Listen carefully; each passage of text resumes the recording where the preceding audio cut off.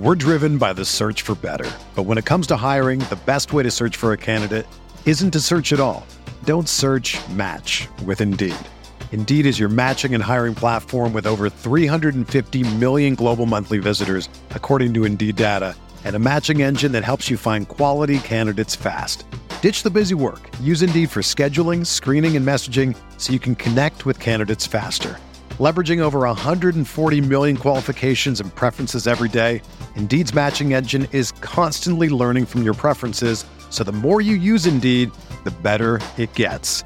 Join more than 3.5 million businesses worldwide that use Indeed to hire great talent fast. And listeners of this show will get a $75 sponsored job credit to get your jobs more visibility at Indeed.com/Blue Wire. Just go to Indeed.com/Blue Wire right now and support our show by saying that you heard about Indeed on this podcast. That's Indeed.com/Blue Wire. Terms and conditions apply. Need to hire? You need Indeed. This podcast episode is brought to you by Coors Light. These days, everything is go, go, go. It's nonstop hustle all the time. Work, friends, family, expect you to be on 24/7. Well, sometimes you just need to reach for a Coors Light because it's made to chill. Coors Light is cold lagered, cold filtered, and cold packaged. It's as crisp and refreshing as the Colorado Rockies. It is literally made to chill. Coors Light is the one I choose when I need to unwind. So when you want to hit reset, reach for the beer that's made to chill. Get Coors Light in the new look delivered straight to your door with Drizzly or Instacart. Celebrate responsibly. Coors Brewing Company, Golden, Colorado.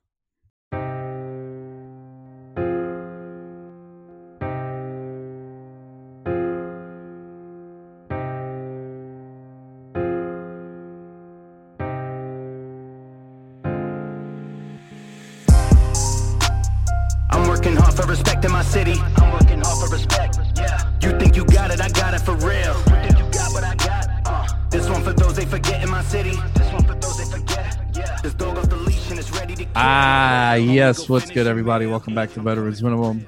I'm your host, Nick Dayes at the Lamb Shows, where you can find me. Joining me now, my guy, all the way from Wisconsin, Packer Nation. A little devastated, but he's here. Taryn, what up? What up, man? It's been a while. It's been an interesting weekend and draft process for us over here in Packerland, but we got to make the best of it. Okay, I feel as if we go in chronological order from the start of the draft until the last pick of the draft, Mr. Irrelevant, nobody dominated the headlines more than Aaron Rodgers and the Packers. Yeah. Did we see this coming? Was this a shock to your system as a Packers fan? Where the hell did this news transpire from? So it did come as a shock. Not that he has issues with the organization, because there's been a couple times over his career where, there's been a little bit of beef or what's perceived as beef. And I understand it, quite frankly. However, on the day of the first round, it getting leaked and it being so severe, like basically him refusing to come back and play, that I was not expecting. That's a little wild to me. Has there ever been a situation like this in football where a guy just comes off I feel like it's safe to say a career year, or one of his best seasons of his career, considering the fact he won MVP. The Packers are in back-to-back NFC title games and they lose. Sure, we know all about how last year, the 2020 NFL draft, their first three picks were quarterback, running back. I forgot who the third pick was. Fullback, tight end hybrid, Josiah DeGuara. Right, which is why I forgot why that was exactly. the third pick. Yeah. And there's I wouldn't call it a running joke, but there has been a joke on VM how for about 2 years I've been fantasy booking wide receivers like Curtis Samuel, Will Fuller, Emmanuel Sanders going to Green Bay, because I feel like that's the kind of wide receiver that they need, opposite of a guy like Devontae Adams. Yeah. For the record, if I sound drowsy, if I sound like my nose is clogged up is because it is. The allergies have been scoring 10-8 rounds on me the last couple of weeks. But back to the Packers. We knew about all that stuff. We knew about him not being happy, but then he turns around and has a season that he has. Why on draft day does this come out? Man, that's a good question. I think that I'm of the opinion that he's had issues with the GM, Brian Gutekunst, since pretty much the jump, because I know that they haven't been that close. And I know he's very close with Matt LaFleur. I think it doesn't help that over whether it's free agency or whatever, we are the only team, one of all 32 teams, that added nothing. It was a net negative for our free agency and bringing in outside free agents. We didn't sign or add on a single person, didn't bring anybody up from many practice squads, nothing. We only lost them. I know he was really tight with Corey Linsley, who was the best center in football last year, and we let him go so he could extend a running back. So I think it seems kind of just like a last straw sort of thing. We've been so close for 2 years in a row now, and it doesn't look like there's any effort to get better in the now. They're not willing to mortgage the future. And that's kind of been our franchise's MO for a while. They really don't mortgage the future to try to win now. And when you're a 37-year-old quarterback, often MVP, just inches away from 2 Super Bowls when you've only been to 1, I can see why that is frustrating. I know I brought it up to you in the past, but there was that one year in the early 2010s that the Packers went to an NFC title game, and that whole offseason was how everyone was praising how great the Packers do in-house building talent. How I think of the 53-man roster, only like maybe Charles Woodson or Julius Peppers, right? Mm-hmm. Julius Peppers was, I'm not bugging, right? Yeah, like it was like only Charles Woodson and Julius Peppers were like the only non-drafted Packer players, and everyone was like, "Oh my God, Packers! What a great organization, building from the inside out, et cetera, et cetera." Well, yeah, that's cool. But if you look at the history of the league, you need free agents to come in. You need to bring in guys from other organizations. And it's fine and dandy when it worked. But then over time, you need to bring in these guys. 100%. I mean, there are teams that have the opposite issues, that they can't draft worth a damn, but they do a good job bringing in either high-profile free agents or valuable free agents for their contracts. And we're just the opposite extreme. It's really nice being able to draft and develop guys in the building and have that be your base. I think that's how it should go. But clearly you need just all aspects of team building to be able to get over the hump. And they just seem to be very anti doing that. So if we're looking at the Packers, one guy that kind of jumped up in my mind was Aaron Jones, a guy who I feel like could have gotten more money if he tested free agency and decided to come back to run it back with the Packers again. Look, he got paid. We've been adamant about how we feel about paying running backs. The Packers did that. And a guy like that got to be a little salty here. Do you feel as if Aaron Rodgers is betraying some of his teammates by doing something like this? It depends on kind of the result, because another thing is we don't know exactly what's being said and to whom and how much is being said. I think that he's really close with a lot of these guys, and a lot of them only have glowing stuff to say about him. He gets a bad rap as a teammate in the media because there's been 2 guys. It's always Greg Jennings and whoever the other clown is that always just rag on him in the media. But I don't know. Apparently this has been going on all summer, and I've still been seeing him. He's been hanging out with David Bakhtiari. He was working with Devontae Adams. So I'm not sure what to make of it all. It's possible there are probably some guys, more of the fringe, like less star players, that could feel a little hurt by it, but who knows? I was joking with you when we did the live stream on Twitch about how Devontae Adams is a free agent after this season. He's going to ball out this year if there's no extension because he wants to get paid next year. Yeah. Not having Aaron Rodgers there is going to hurt his production. So is it a stab to the back for the teammates? Probably. I think some of them will be salty about it, and rightfully so. But then again, I think some will understand that Rodgers is on the back nine of his career, though he had a monster season last year, and they haven't really done anything to help address some of the issues that they have offensively.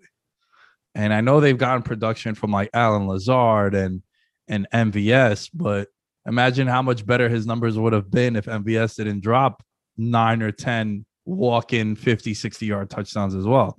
So I think with the Packers, man, it was funny to see it transpire the way it did. I think in a battle between GM versus star franchise all-time talent quarterback, the all-time talent is going to win and should win. And if it's not, Packer fans should riot. And I know I shouldn't be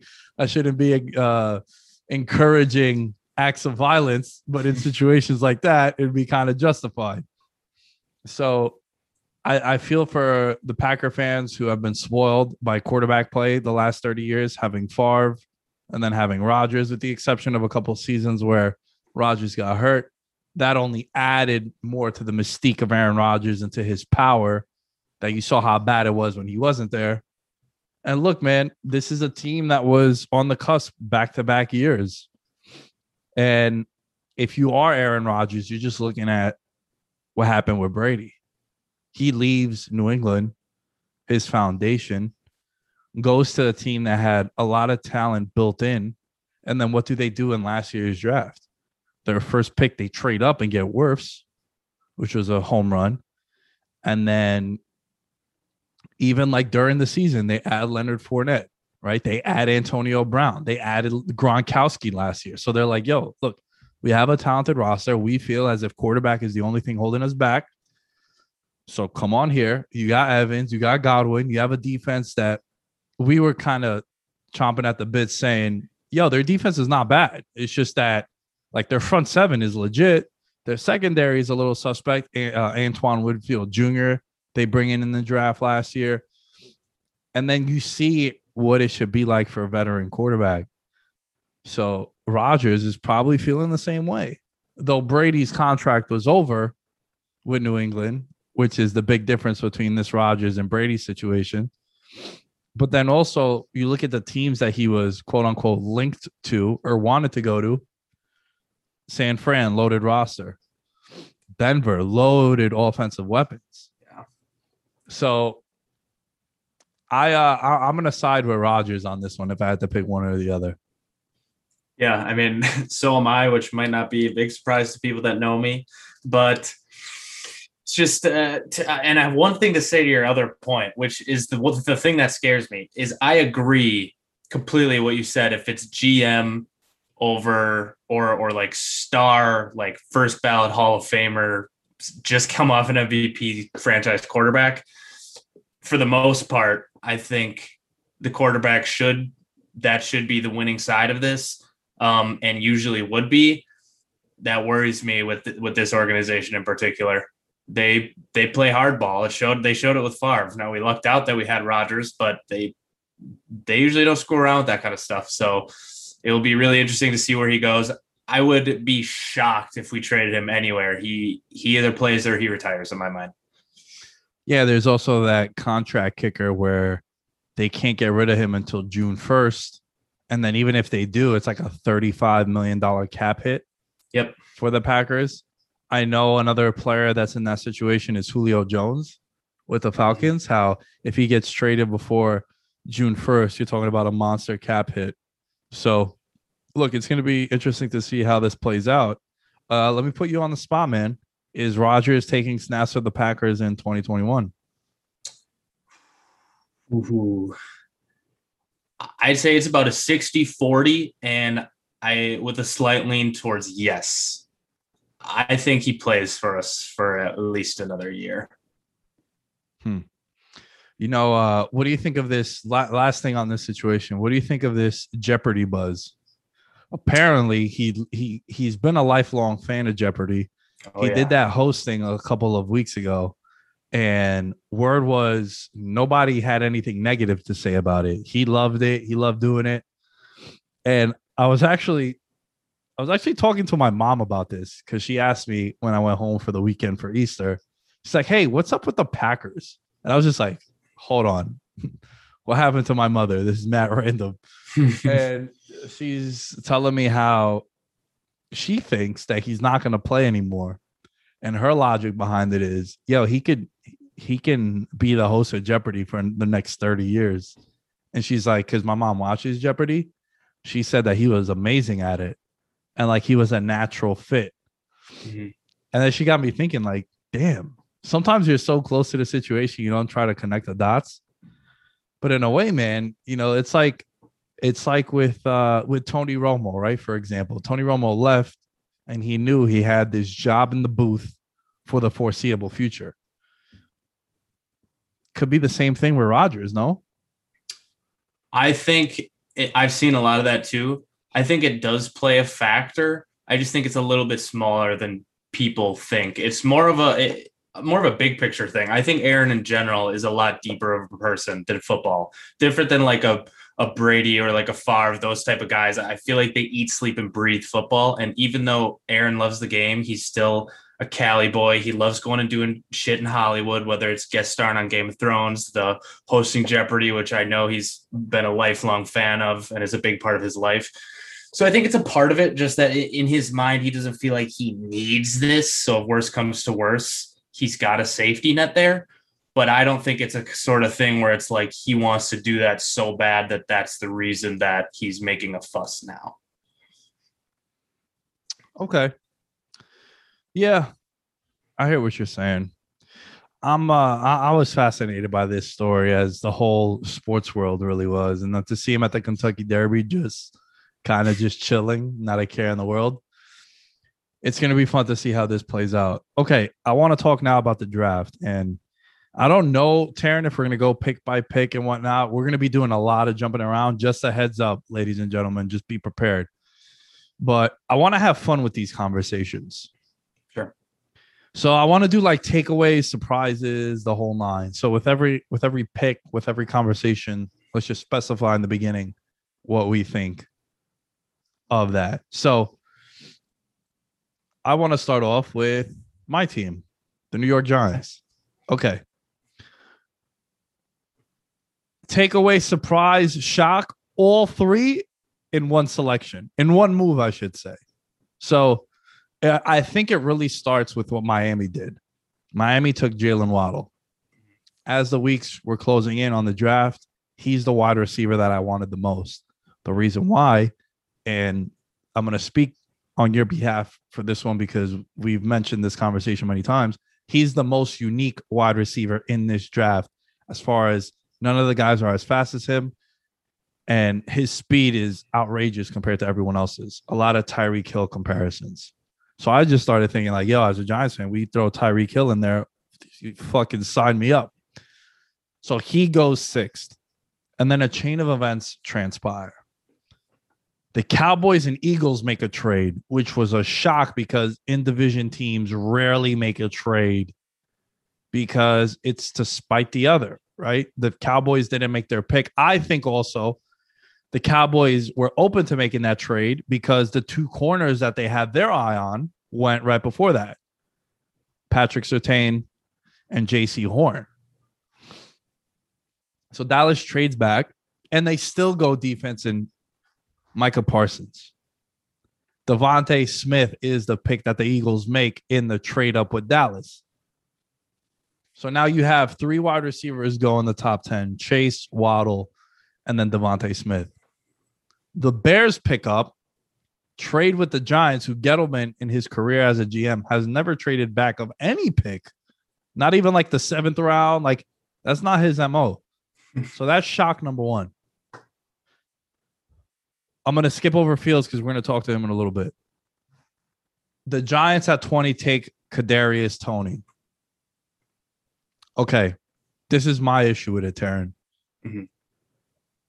Based on the trade out from 11, based on the wide receivers that went before the Giants had their pick, it was evident that the Giants were going to go wide receiver with that pick.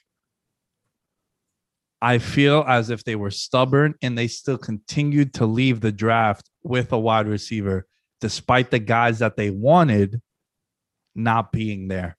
That's where I got frustrated. Toney reminds me of Tavon Austin, bro.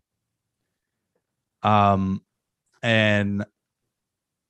Tavon Austin is dope if he's like your 6th round pick, but you're basically, in my opinion, you're drafting a guy who's going to see Mecole Hardman like targets and a Mecole Hardman type player.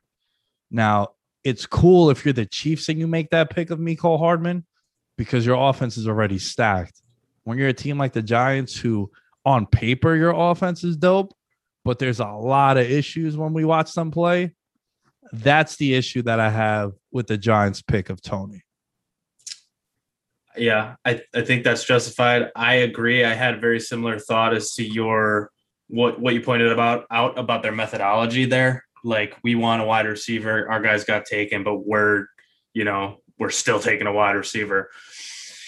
It's in their situation. It's like, it's tough for me to be critical about adding a weapon of any sort, but I agree. I don't think the value is there. And if you're going to take one, that's the guy where it's like, I just don't see the fit. I feel like he's, like you said, not going to see the field as much as some of these other guys that were available.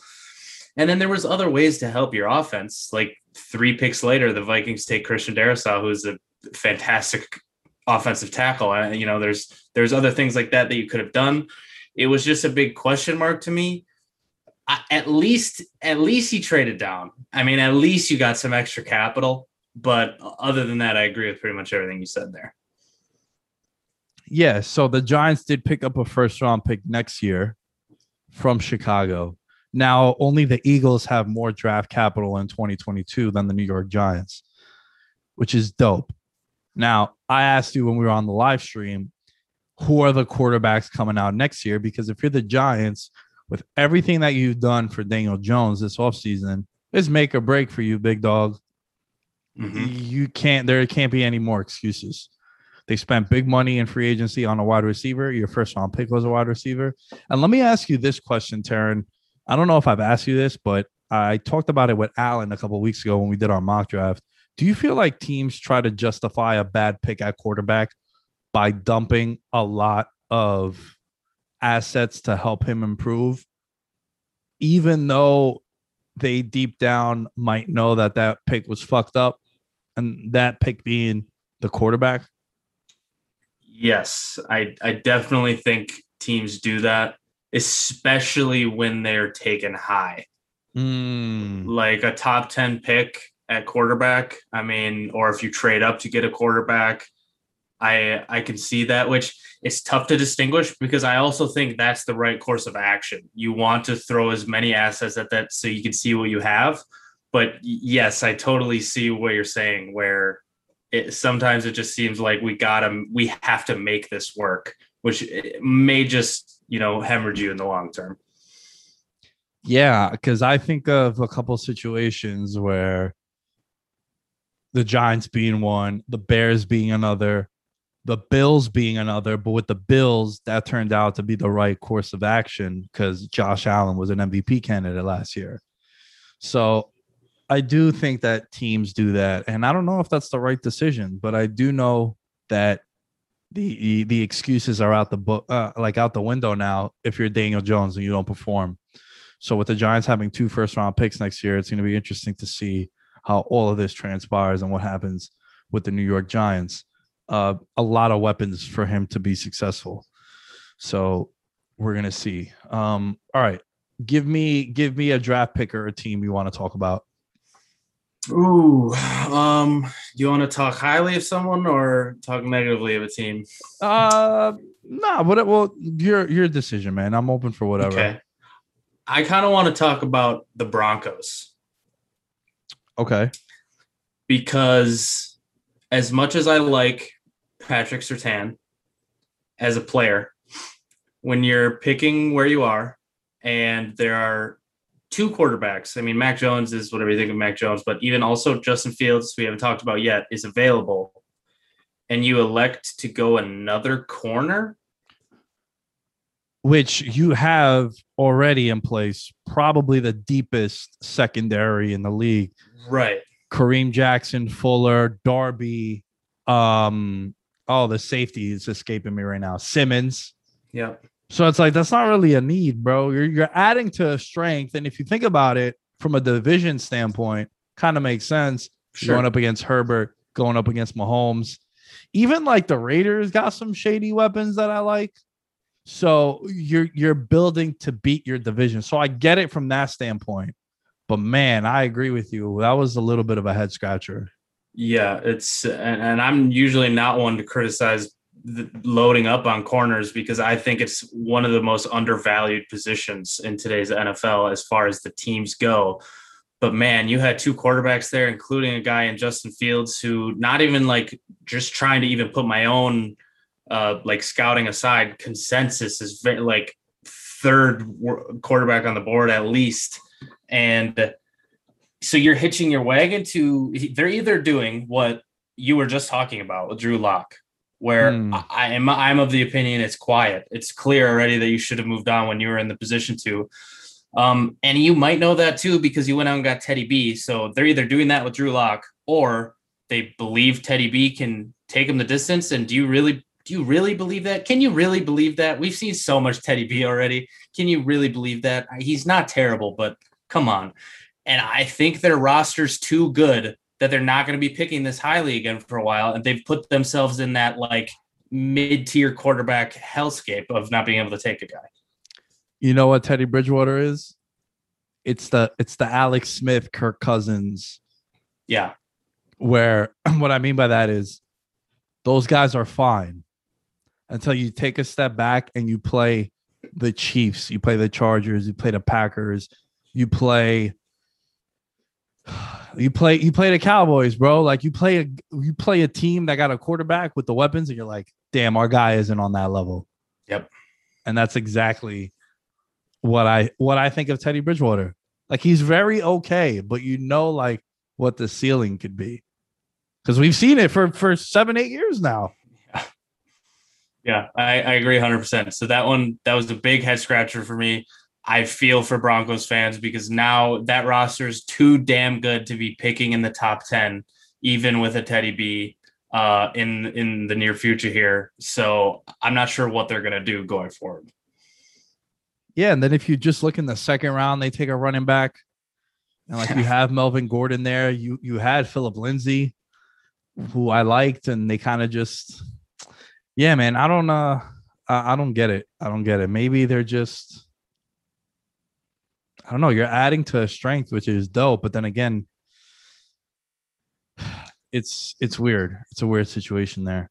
I want to talk about San Fran because everybody was penciling in Mac Jones, and I bought into that hype too. But man, what a swerve by Shanahan and the Niners. Mm-hmm. And as it was draft day, bro, I just thought to myself how if you're going to give up that much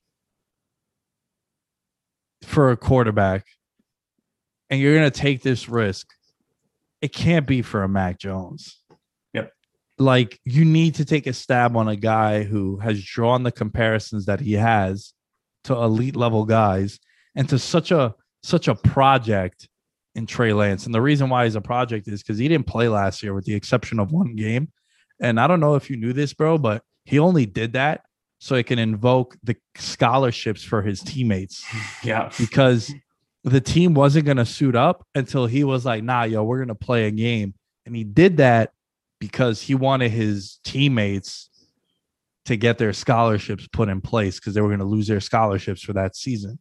Mm-hmm. So that goes to tell you the kind of guy that he is, number one. Number two, he has all the tools. You know, I sound mad draft cliche guy over here, but I felt like, yo, if you're gonna make a move like that, it gotta be for a guy like Trey Lance, and I'm happy that they took a stab on that.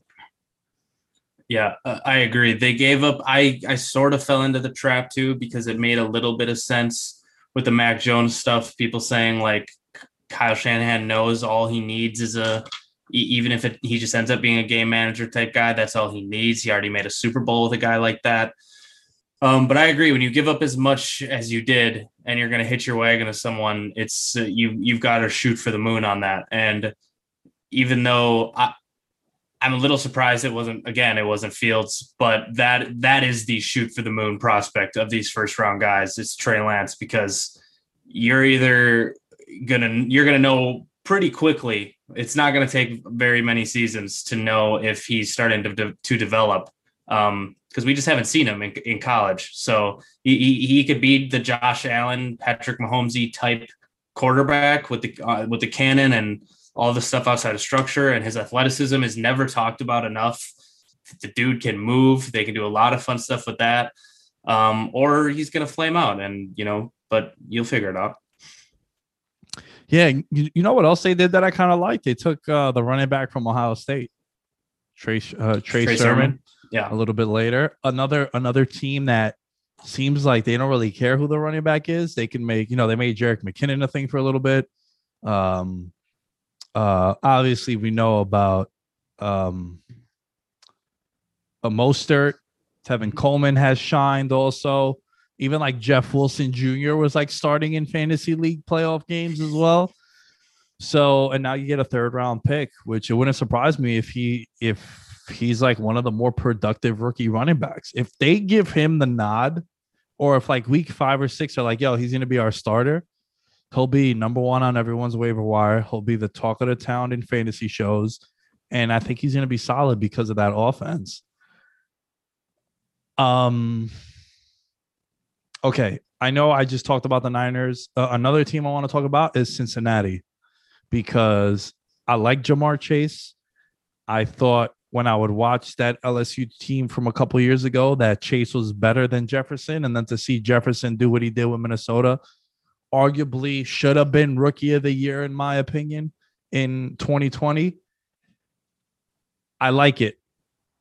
I'm a little worried that it should have been offensive line there with Sewell being there, because if I was a GM, bro, or if I was a scout and they're like, hey, do we go wide receiver or lineman? You know what I'm doing, Taryn? I'm taking that picture of Joe Burrow's scar, and I'm going to just like plaster it on the wall and be like, yo, y'all see that? Yeah, we're taking O-line. I get it. I think that's a common sentiment. A lot of people have been feeling that way. I think they can't lose with that pick. You get Sewell, you get a franchise tackle. Great. If you take Chase, I think you have a franchise number 1 wide receiver. I am team Chase. I get your argument. I think that he was just too good to pass up on there. They also had a lot of injuries along the offensive line. I don't see any. I think it would improve regardless if they had taken no line throughout any of the picks, just from guys coming back. They brought a couple guys in from free agency. So I think they've made marginal improvements there. And the thing that I keep going back to with offensive lines is you're only as good as your weakest link. Star players on the offensive line don't do as much for you, because you need 5 solid guys instead of 1 star left tackle. But then if your right tackle's, a turd, it's probably quiet for you regardless. So I think as they work their way back towards average on the offensive line, and they took a guard, I believe, in the second. I like getting the number 1 wide receiver, who you said, again, was better than Justin Jefferson on the same team. And we saw what he did and had that amazing of a season with Burrow at quarterback. So the connection's there and it's going to work. I like the pick, but I see where you're coming from. I just think that your season is going to ride on Riley Reef, Taryn, not Riley Reed. Okay. I saw your eyes perk up over there. And also Jonah Williams, who's a former 1st round pick. So You're asking a lot, bro, for Riley Reef, who's been on a couple of teams the last few years. And that's always a concern for me, bro. Yes. Like, yeah, a guy might be super talented, but if you've been passed up on by all these teams so many times, Brandon Cooks, right?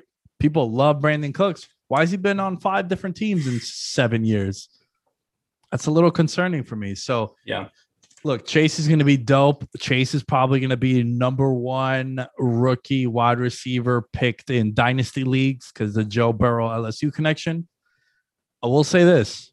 People thought the same thing about Dwayne Haskins and Terry McLaurin. Obviously, though, Joe Burrow is not Dwayne Haskins. Right. But I'm just saying it doesn't always translate to the next level. Just pursue with caution. Of course. All right. Give me another team that you want to talk about. Real quick, we don't have to spend too long on this one, but I thought it was really interesting, especially after the draft, what I saw from people. Carolina Panthers taking JC Horn 8th overall. A lot of what I saw was big question marks, not because they didn't need a corner, but because of the type of corner JC Horn is. And I think people are really sleeping on this pick because the Panthers last year didn't play much press man coverage, that's JC Horn. You're not drafting JC Horn to drop back into zones the whole entire game. It's not his game. I think real quick that the reason they took him is because that's what they want to do. Because if you look back to Troy Pride Jr. last year, who's a corner they took, the exact same skill set. And he didn't get that much playing time last year because he's playing when they're going to be playing man coverage. And I think that's where they want to move, which is why I love the pick and I love that philosophy.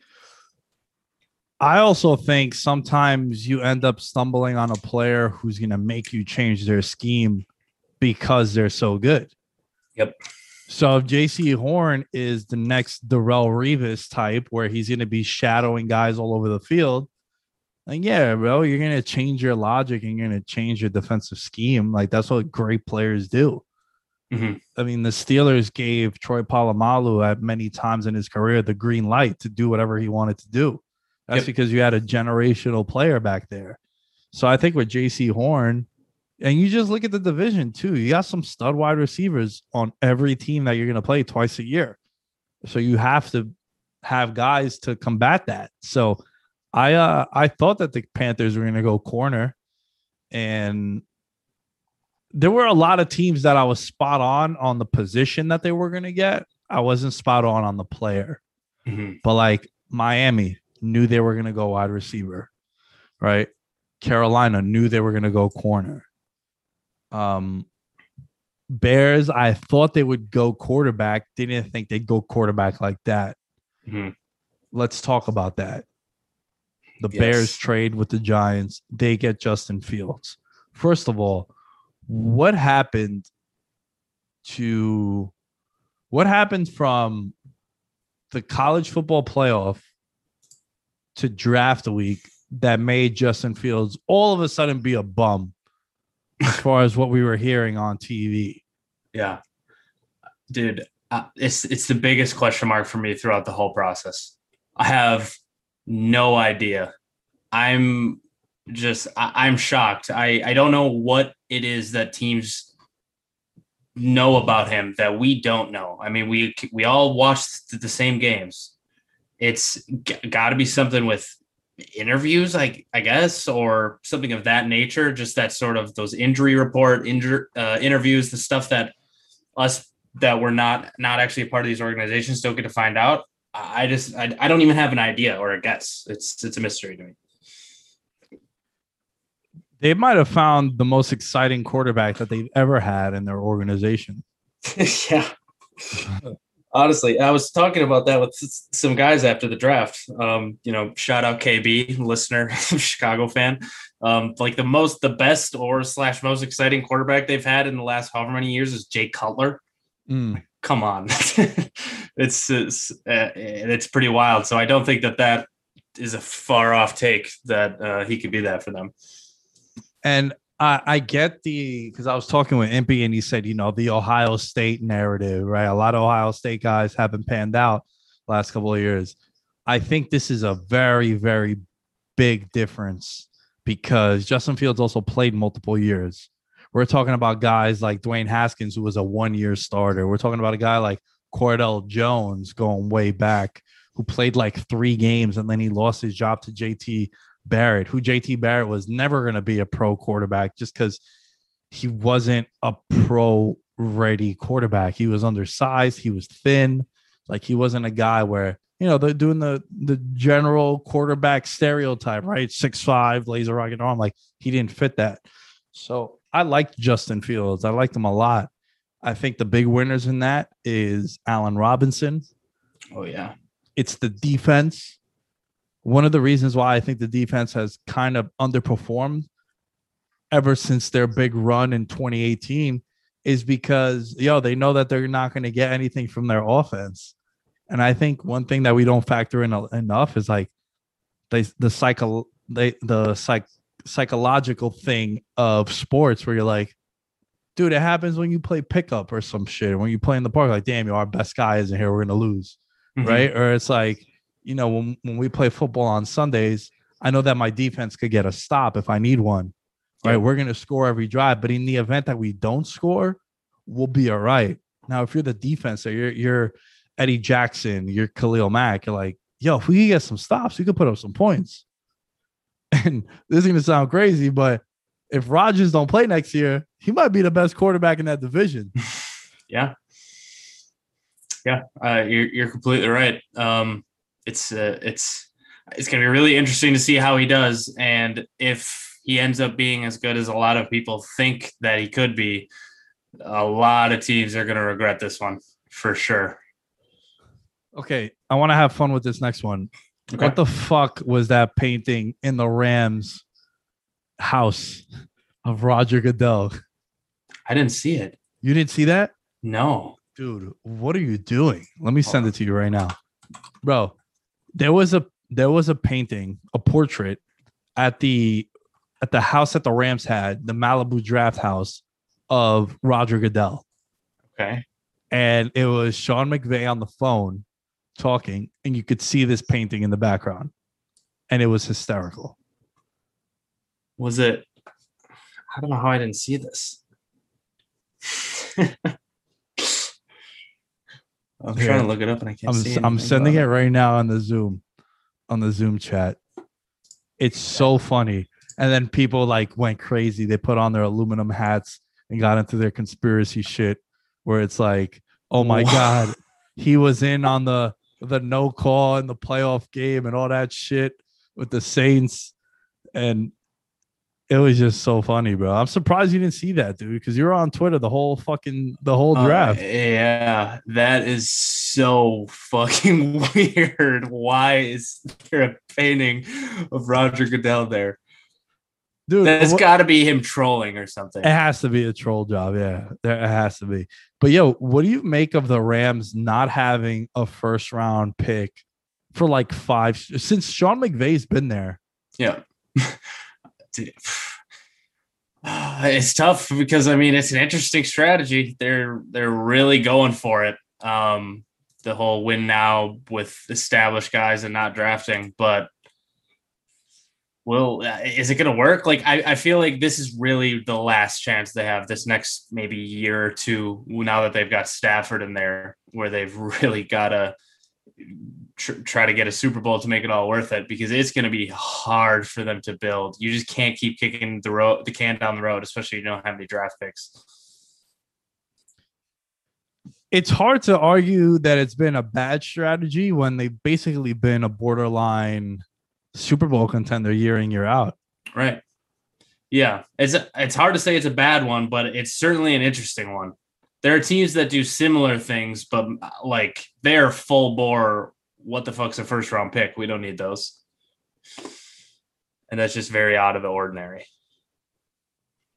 All right, let's get back to business. The Cowboys. They spite the Giants with the Eagles. And then the Cowboys proceed to take not 1, not 2, not 3, not 4, not 5, but 6 defensive players in their draft. That's the right course of action that you should have taken, because that defense was not good at all last year. Mm-hmm. I agree. A lot of the players they took, however, Me personally, I thought it was pretty questionable. If I'm a Giants or Eagles fan, I'm happy about a lot of the players they took outside of Micah Parsons. After that, it's pretty quiet. But I do agree with the general premise that our offense is doing it, is fine, assuming we get Dak back and he's okay, and we can move forward how the offense was operating. It's the defense that couldn't, stop a fly. So yeah, I agree with the strategy there. Yeah, their offensive line is not as good as it once was. So that was a little of a question mark. Like if I was them, I would have taken like Slater. Right. Yeah. I mean, it's certainly not the powerhouse it used to be, and it's not deep. Mm-hmm. There's no depth there. So I also was very surprised, first round not going is fine, I guess, because there's a lot of value in the next on day 2 at those positions, but they still just elected to pass on it. So that'll be interesting. They could be, 1 or 2 offensive line injuries away from the whole thing coming crumbling down. Okay. Speaking of Slater, if I had to give out winners and losers, my number one winner for the draft was the LA Chargers. Okay. So they get the franchise tackle in Slater. And then in the second round, this was the first holy shit, I'm fucking old moment of the draft. Asante Samuel Jr. Gets drafted. Like, bro, I feel like Asante was playing in 2015. When did this fucking guy retire? Asante Samuel. Because I felt like he was just on the Falcons recently, bro. He's 40. He's 40 years old, and his last season was in 2013. Wow. Holy shit. And he had 5 interceptions in 2012 when the Falcons went to the NFC title game. I remember Allen was talking about like, yo, he was fucking really good. Most notably, he was an all-pro in 2007. Sorry, he was a pro. Yeah, he was an all-pro, first team all-pro in 2007.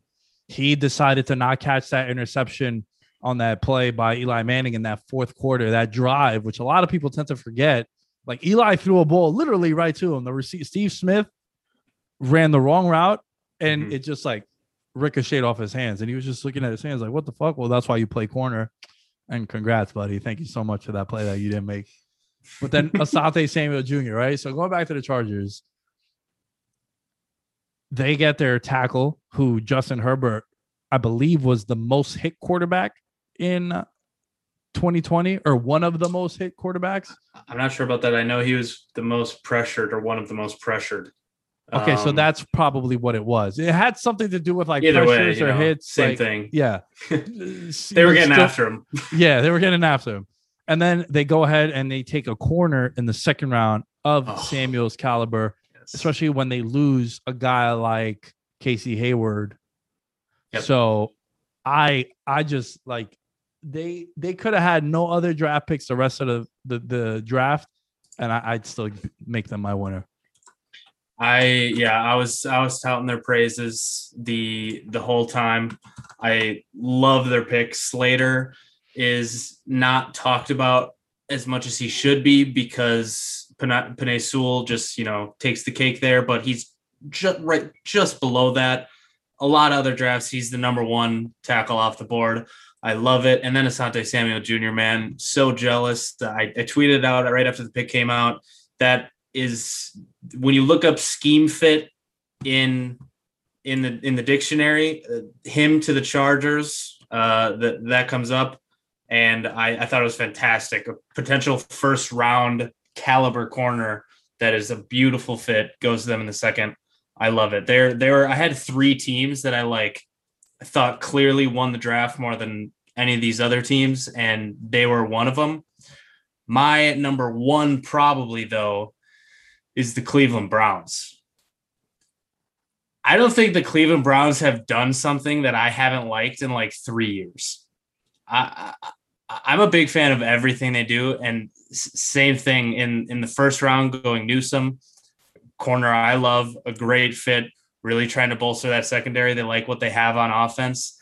And then my biggest surprise fall of the whole draft, Jeremiah Uwosu Koromoa, we'll just call him JOK, sliding all the way down to where do they even get him at? They took him in the 52nd overall. 52 overall. That's a first round linebacker for me. The most different linebacker in this. I liken him to how you compare, like how you were talking about Waddle for wide receivers.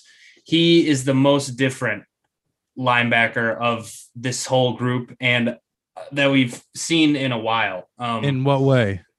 In that his ability is similar to Isaiah Simmons last year in coverage. Versatile. Very, very versatile. He took he wasn't quite as all over the place as Simmons, which is why I think he's having a tough translation to the NFL. His role is like unclear.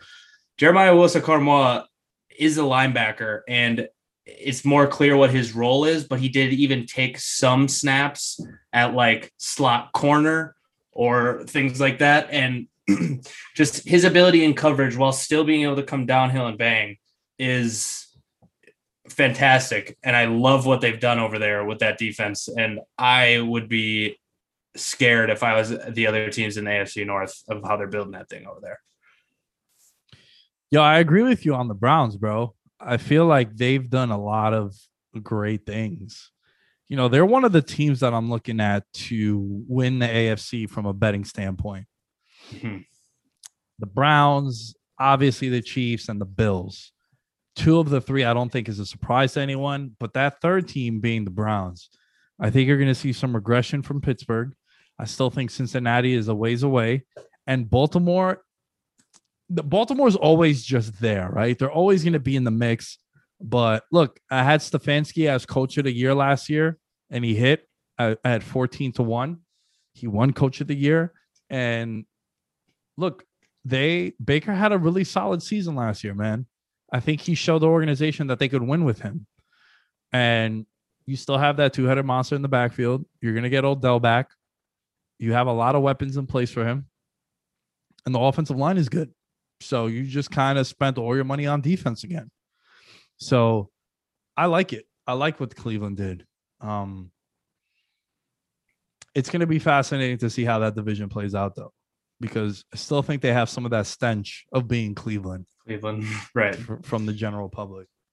All right. Another team I want to highlight and talk about. I'm not really sure what Tennessee is doing. Okay. So I felt as if you lost Jonnu and you lost Corey Davis. I felt like you should have maybe taken wide receiver, because I'm going to be spearheading the A.J. Brown wide receiver one, A.J. Brown receiving yards leader, A.J. Brown over all props this year, just because of the amount of targets that are going to be left to go to him in a way. Yeah. Hey, I don't like when my prospect has had injuries. Yeah. Like Farley has had. And especially when you're a corner, that's a little, I do feel like that was a little bit of a reach.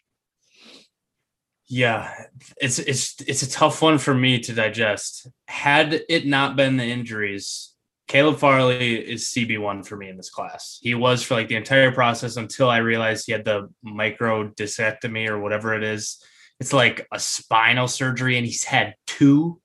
And from what I know of them, it's an injury that once you have it, it's very easy to re-injure. So I was surprised to see him go, even given the talent. But this is kind of the same thing Tennessee did last year with Jeffrey Simmons, where they just trust they don't buy too much into the injury bug, I suppose. I also would have liked to see them take a receiver, but I get it. Losing Adoree Jackson outside of Byard in the secondary, you really don't have much going for you there anymore. So I can see taking a flyer on a guy that's this good. But yeah, it's not just an injury, but the type of injury specifically is very scary. So I guess we'll just have to see how it plays out. I hope he's able to play because he's an awesome player, super fun. It's just that's the kind of injury that even given my evaluation, I probably would have stayed away from. Yeah, did you hear about how there was a lot of misinformation on medicals because there was no combine this year? Not really. So like not the combine, like because of misinformation from so there were a lot of players. 7 of the 32 first round picks opted out of 2020 because of COVID. Yeah. And of the notable ones, it was like Chase, Parsons, Sewell, I think did as well. Sewell, Slater.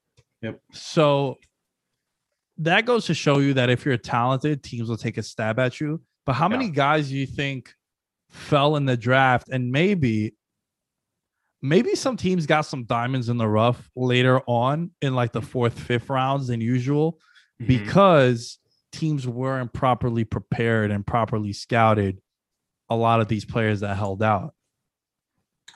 Yeah, I could see that. It's a really weird year. I mean, COVID put a lot of wrinkles into things, just like how you're saying with I could see there being some value in players falling from, imagine the guys that could have been on a cusp of a breakout.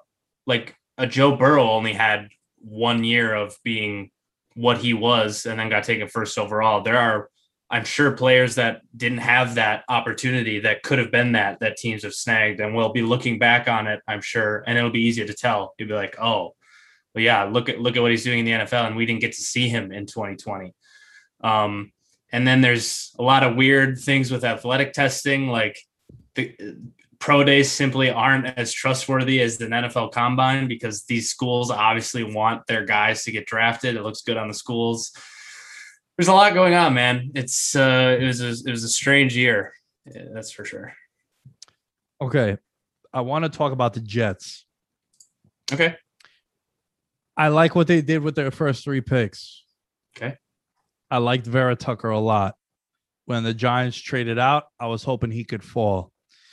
He's a start now offensive lineman, and you could start him pretty much everywhere but center. It's going to fill a need for the Jets immediately. They get Zach Wilson, who I'm a fan of. They also get Elijah Moore, which I don't know if you saw that video of A.J. Brown talking to him. Yep. You saw it? Yep. Dude, it's saying a lot if A.J. Brown is like, yo, you're better than me, bro. Because A.J. Brown is a problem. Did you know that his idol and favorite wide receiver ever is Julio Jones? A.J. Brown's? Yeah. I did not know that. That's why he wears 11. So he's the new Julio for me now, automatically, because he loves Julio. Okay, of course. They get Elijah Moore. Now, I was kind of trolling the Jets fans because though I like the pick, it was funny that they traded up to get an offensive guard. Yes, I agree. I was the same way. I like the player, but it could be funny, bro. We could have some fun. Right. I mean, yeah, you're the Jets. Like, you got to know you got places to fill. You need draft capital. You trade up to take a guy that's a guard and could play like anywhere. Like, that's one positive, kind of like you said, even center. I think he could probably play all 5 positions, but 32-inch arms, that's just not something that works pretty much ever. Very rarely is that something you can do at tackle. So they did trade up for an interior offensive lineman. It's kind of like, eh. And I've come around a little bit on, I'm a huge Zach Wilson fan, but it was hard for me to get excited about him just because of the situation he's going to. But I don't want to be too hard on them. And I was thinking about this a little bit. I want to know your thoughts. I think Zach Wilson already is going to a better situation than Sam Darnold ever had with them.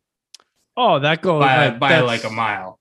Yeah, you can't even debate that. I mean, coaching, weapons, line, like it's already so much improved. So I don't think they can be written off quite as easily, or even he can be written off. I actually think he's got a chance. Yeah, look, Corey Davis in the offseason, Jamison Crowder, Mims last year. A lot of people still like Herndon, me being one of them. I think Herndon's going to have a breakout because of that stench of Adam Gase not being there anymore. They also take Michael Carter out of UNC as well at running back later on. You slide in Elijah Moore. The Jets went all offense in their first couple of picks, first 4 picks. And yeah, I think you'd be foolish to make the argument that Zach Wilson is not in a better situation than what, honestly, bro, outside, if you look at like all the quarterbacks taken, I think a lot of them went to good situations. Yeah. And they all have a chance to be successful right away. Yeah. We were kind of talking on the stream like, yo, I kind of like Jacksonville, especially when you look at the division, right? Look at the division. What do we make of the Colts? We got to wait and see what's up with Carson Wentz. Mm-hmm. I think the talent that was drained out of the Tennessee offense has flown under the radar, and it's not really being mentioned as much because they have A.J. Brown and Derrick Henry, but it's like your other wide receivers are Josh Reynolds, and I have to pull up the depth chart right now. It's Chester Rogers. So like with a team that defensively was getting smoked, so you got to play with an uphill battle the whole time. Yeah. So and then, it's gotten pretty ugly in Houston with Watson. Right. There's some people saying he might not play for them again. So you're looking at this Jaguars team like, yo, Trevor Lawrence, they might compete for the division. Yeah, I mean, it's if he comes in and really, right from the get balls out up to the level that most people think he can be, that would not surprise me too much. I agree with you about the Titans. That's flown under the radar a little bit. I'm still a fan of theirs. And even as great as I almost said Fields again. I've just been talking about him too much. As great as Lawrence is, it's still hard. It's still a hard transition to make. It made me cringe to my core that they took a running back. I don't care that they went to the same school. I don't care about any of that. That was like probably my least favorite pick in the entire first round. They could have gotten more to help him there or fix the defense.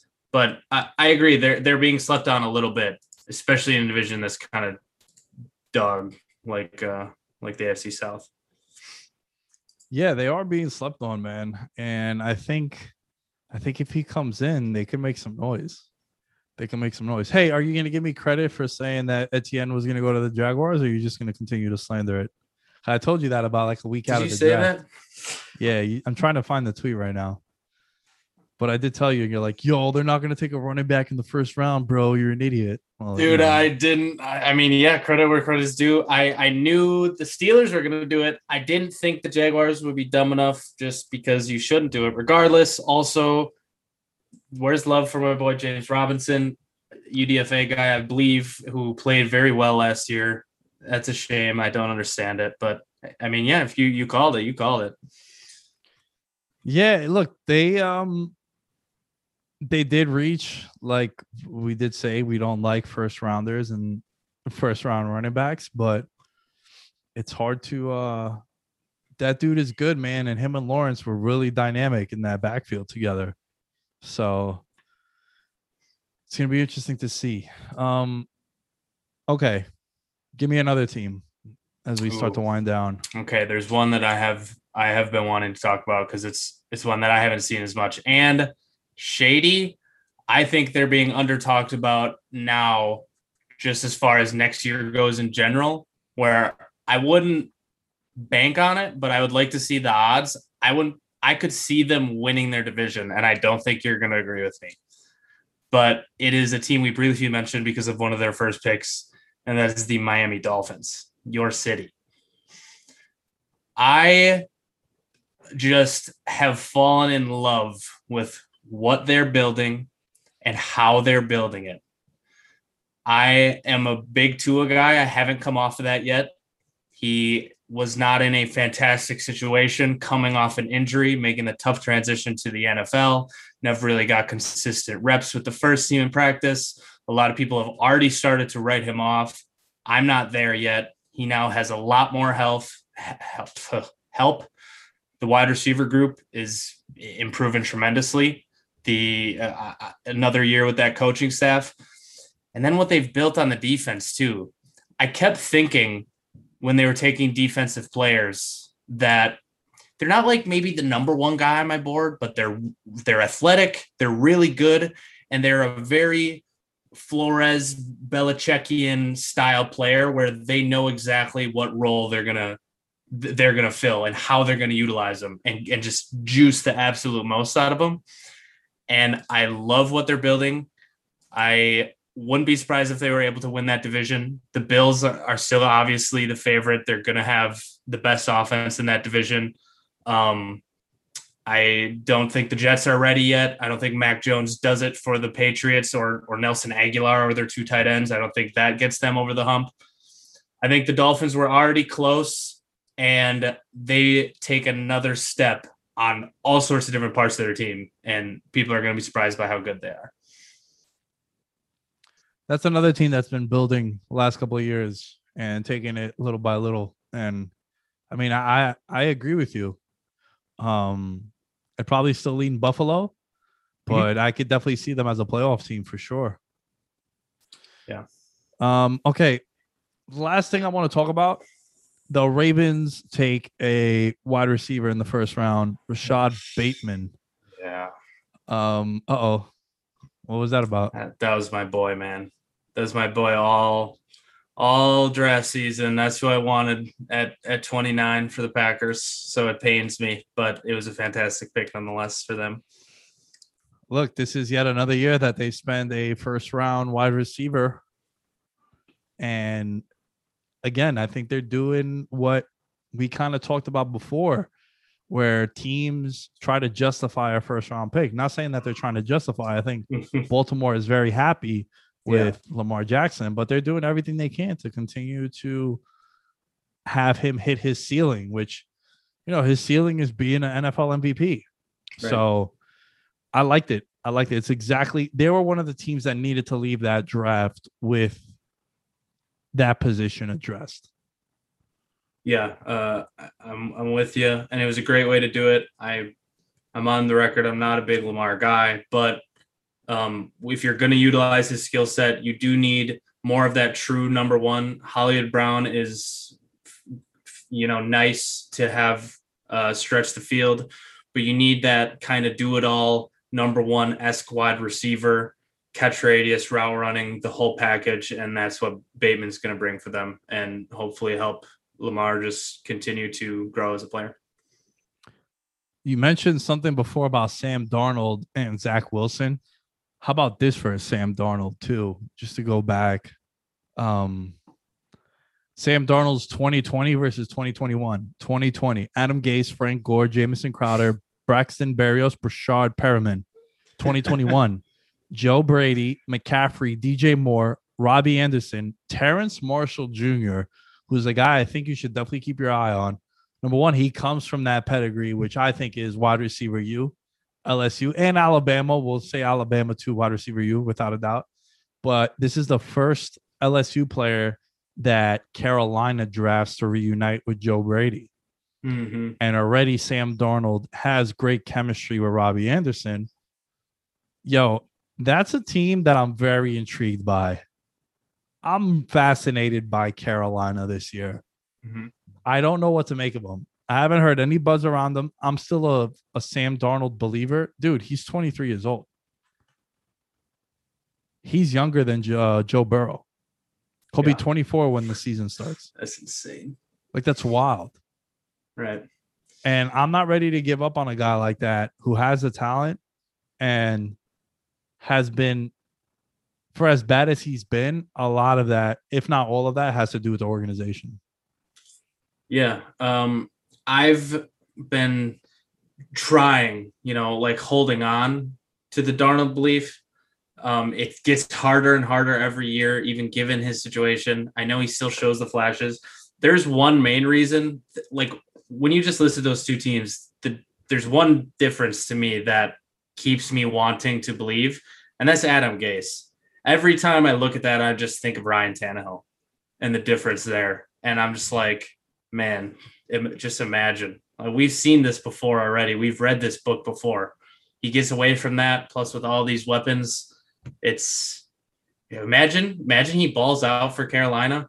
What the Jets would think of that? That'll be a tough pill to swallow. But I hope so. I mean, I root for the kid, so I guess we'll see. Yo, and also I think that the Panthers went all in on Sam Darnold as well. They trade Teddy Bridgewater and then they don't take a quarterback. So that got to be a big confidence boost for him too, that he's going over there and he don't got no competition. Like the job is his. Right.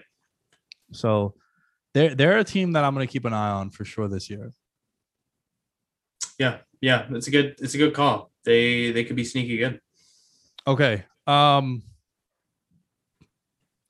pretty much good on the conversation, man. I like how we approached it. There's nothing that we left off. The ones that we did leave off, I guess, were like the obvious ones, like Trevor Lawrence. There's not much really to say about that, though we did mention it in passing. And you know, the Mac Jones call. The only thing I wish that the Bears traded up and they took him. That would have been way funnier. Yeah, it would have been. I'm with you. That would have been hysterical.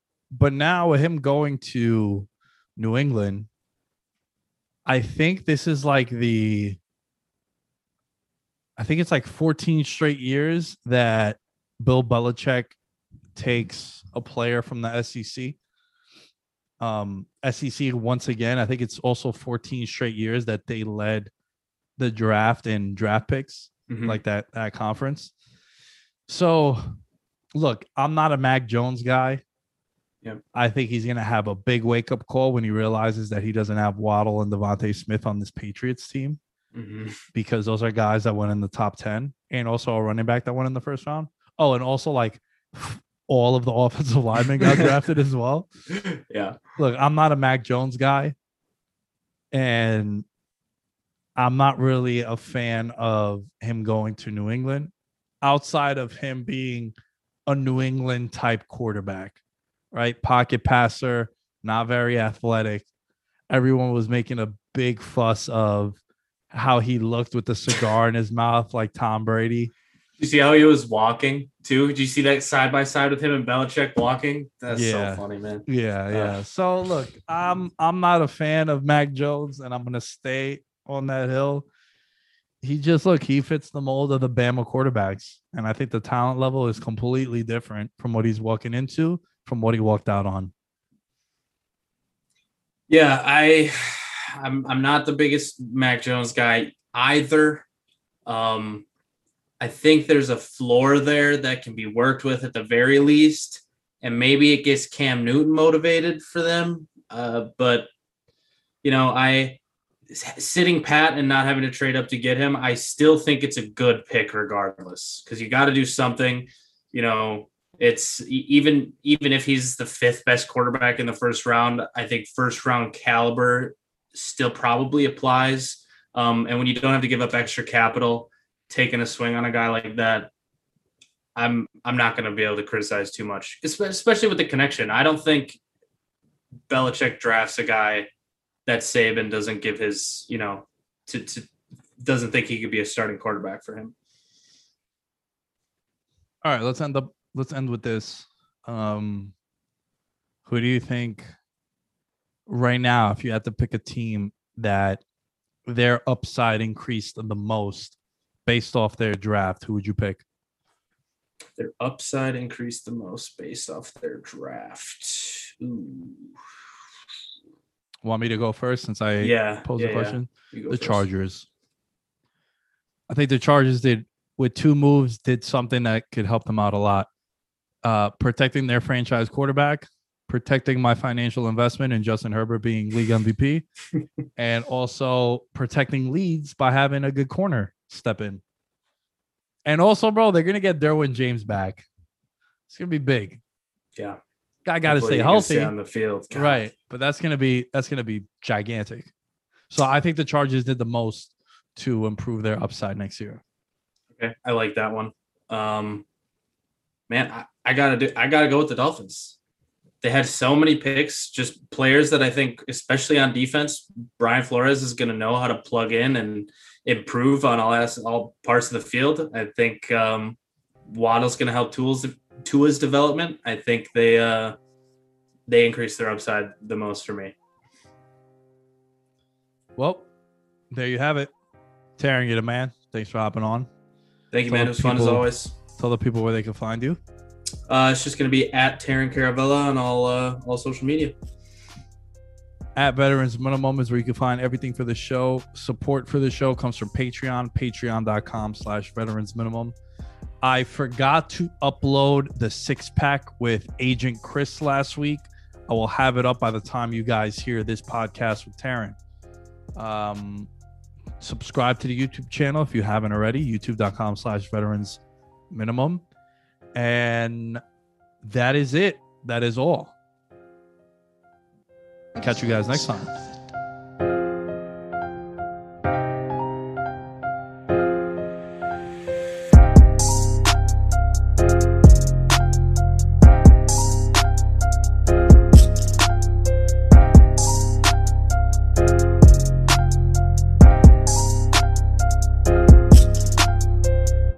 Everyone is talking about magnesium. It's all you hear about. But why? What do we know about magnesium? Well, magnesium is the #1 mineral that 75% of Americans are deficient in. If you are a woman over 35, magnesium will help you rediscover balance, energy, and vitality. Magnesium supports more than 300 enzymatic reactions in your body, including those involved in hormonal balance. From functional medicine doctors to mental well-being and female hormone experts, we all know that magnesium is the one mineral to improve all aspects of well-being and health. But which one? Magnesium Breakthrough from Bioptimizers, the trusted choice recommended by leading experts with 7 best-absorbed forms of magnesium to ensure your body receives the support it needs for overall well-being. Go to bioptimizers.com/balance today and use code BALANCE10 for 10% off. Support your journey to wellness at bioptimizers.com/balance. Magnesium Breakthrough from Bioptimizers, your foundation to optimal health and vitality.